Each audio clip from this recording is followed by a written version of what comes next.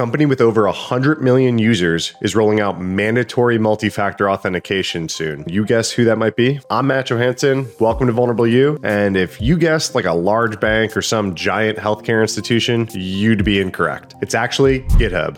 This week, they announced all 100 million of their users would be required to enable some form of multi-factor auth in order to use the Code Repository Giants website. This absolutely hardcore plan, as the headline states, is ambitious to say the least. GitHub has stated that they've been researching and planning this announcement and this rollout for over 2 years. We all know that usernames and passwords alone are not enough to secure your account. If you've watched any of my episodes before, you've seen that phishing is everywhere. But it's also challenging for the company to support this many users with MFA enabled. If you've never been on the blue team side of this comes at a giant operational cost to GitHub. You have to have processes built in for folks that are losing their devices, like their phone that they're getting their token from, or their YubiKeys, if that's what they enabled for their multi-factor. You got to include people getting locked out of their accounts, and just generally increased customer support workload for something like this. This is just awesome. This is the widest mandatory 2FA rollout that I can remember. Can you think of any other ones? Bravo, and thanks to Microsoft and GitHub for leading the charge here. I hope others are going to follow and do the same. I actually just finally got home last night from Vegas last Monday. I'm recording this on the following Friday. If you like what I'm doing here, please like and subscribe, leave a comment below, share this video with some friends, or if you're listening to the audio, share around. We appreciate it. It helps the channel a ton. Holy crap. A real life, in the wild Kubernetes security incident. I'm regularly asked for examples where Kubernetes is the main culprit or the cause of an actual data breach. This week, researchers at Aqua Security have provided a big one for us. In the report, Aqua has outlined 2 different security flaws that they've identified in a ton of Kubernetes clusters on the internet. One of those misconfigurations would allow attackers anonymous and privileged access to the Kubernetes cluster. The second and less well-known issue is in kubectl. Kubectl, how do you pronounce it?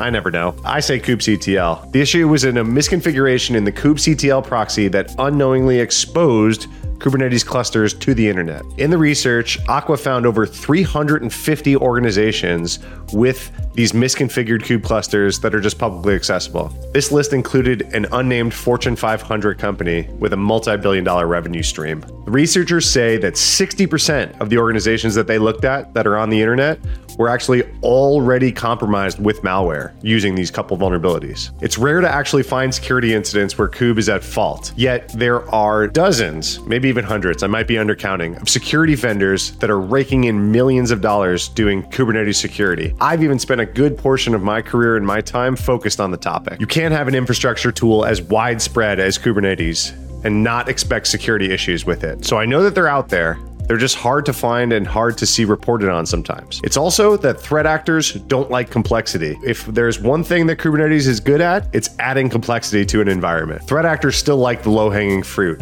That's us humans and phishing, and then also attacking known CVEs with already published exploits. All this to say, it's exciting when I actually see a headline with Kube being the reason for a data breach. In a sick sort of way, it helps validate and prioritize the work that I've done and the research done by the whole Kubernetes security community. The main thing to take away from this story, if you're protecting a Kubernetes cluster, is to catch these kinds of misconfigurations before they go out the door. This next breach made me do a double take. I ran to Twitter to start writing a thread about how Discord was hacked and taken offline. A ton of other people had that same overreaction that I did, but it wasn't Discord that was breached. It was a much smaller organization called Discord.io. It was a service that was built to help users share Discord servers with each other. If you didn't know they existed before today, you certainly do now. But the company is shut down for the foreseeable future. That's pretty nuts for a data breach. I'm guessing they're small enough to not have a recovery plan. And it seems by the details of the breach that they were completely compromised. With the information that they have, kudos to the group for doing the hard thing, but probably the right thing to keep their users safe, even though it obviously greatly disrupted their service. Users of Discord.io had their data lost to the tune of their usernames, email addresses, Discord IDs, billing addresses, and salted and hashed passwords. A lot of people use Discord anonymously, so that matching of email address and even physical address to a Discord username is actually a potential spicy part of this data breach. That all depends on where where this data leak ends up. My other take on this story is actually how it activated so many ambulance chasers out there that ran to Twitter to talk about how Discord was hacked and taken offline. Pretty easily disproven if you just opened up Discord. It's a good reminder for all of us out there, especially those of us with platforms, that the headlines are already filled with fluff and FUD. We don't need to add to it. Let's be certain we get the basics of our story straight before we run to our megaphones. Why does it always take a data breach to make folks question whether they should take security more seriously? Are feeling exactly this after a few recent incidents. On Tuesday, the PSNI made a mistake while responding to a Freedom of Information request by releasing an Excel spreadsheet with the information of about 10,000 officers and employees. The spreadsheet was accidentally published to the website What Do They Know for about 2.5 hours before they realized the mistake and took it down. On the same day, the Electoral Commission announced that they had just experienced a cyber attack, during which the attackers actually gained access to the names and addresses of all UK voters registered between 2014 and 2022, which is affecting around 40 million people's data. There were over 9,000 breaches of personal information that were reported to the UK data watchdog last year, and experts say that not enough is being done to protect these people's information. Most of those 9,000 reports didn't get any public discourse. It sounds like, thanks to these two most recent incidents, people and news outlets are catching on to these issues and starting to make some noise about them. For this security nerd, music to my ears to hear that they're investing more into cybersecurity programs. I'll never let a good crisis go to waste. Imagine just a $70 device that can spoof an Apple TV and potentially trick you into sharing your password with it. Well, that's exactly what just happened at DEF CON recently. And if you're unfamiliar, that's one of the world's biggest hacking conferences. Attendees there, including myself, were baffled when their iPhones started showing pop-up messages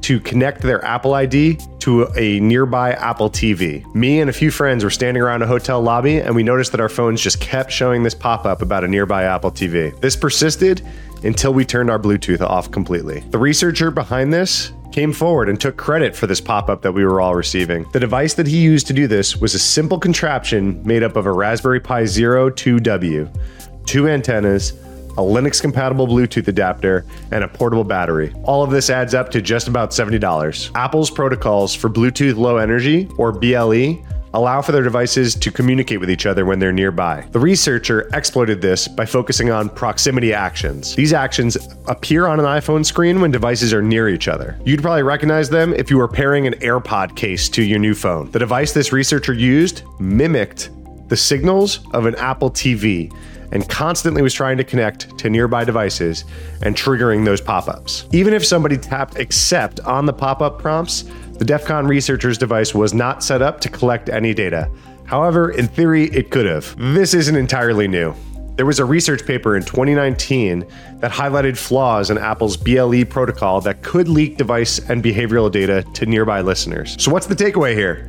First, always be cautious about pop-ups on your screen that you weren't expecting. Second, the other one that a lot of people are complaining about this week is that if you try to turn off Bluetooth in the quick control center, that doesn't actually turn off your Bluetooth. That just disconnects from any currently connected Bluetooth devices. If you wanted to stop these pop-ups from happening, you had to go into your settings and turn off Bluetooth there, not in the quick controls dropdown. And Apple, if you're listening, maybe it's time for a little update on some Bluetooth settings. I realize that this is by design so that our phones, watches, TVs, AirPods all work together seamlessly. But I'm hoping for a creative solution that someone comes up with that doesn't allow attackers to take advantage of this so easily. Every week lately seems like phishing campaign news week.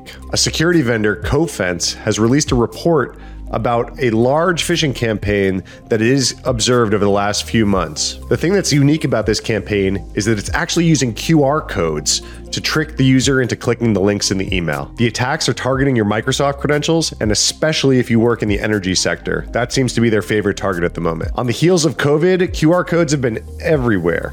Every menu turned into a QR code at a restaurant. Just last week in Vegas, I saw a whole lot of stickers of QR codes stuck over the actual menu sticker. I think that was mostly just people having fun. But what's important to note is that we've trained a whole lot of people to trust them and scan these codes. But back to this attack, they're being used in some very official looking phishing emails that look like they're straight out of Microsoft. You can see the details of this phishing campaign in this report by Cofense, which has seen a major uptick in successful phishing campaigns, which are utilizing these QR codes with actually a Bing URL redirect in the code. The Bing redirect is a crucial part here because when you actually scan a QR code, it's going to preview what link you're about to click on, and it's just going to say Bing, but that URL will actually redirect you to something malicious. But since Bing is a Microsoft property, and that's what you expect to pop up when you scan the code and it says Bing, and then there's some Microsoft formatted phishing website on the other end that's getting you to type in your Microsoft credentials,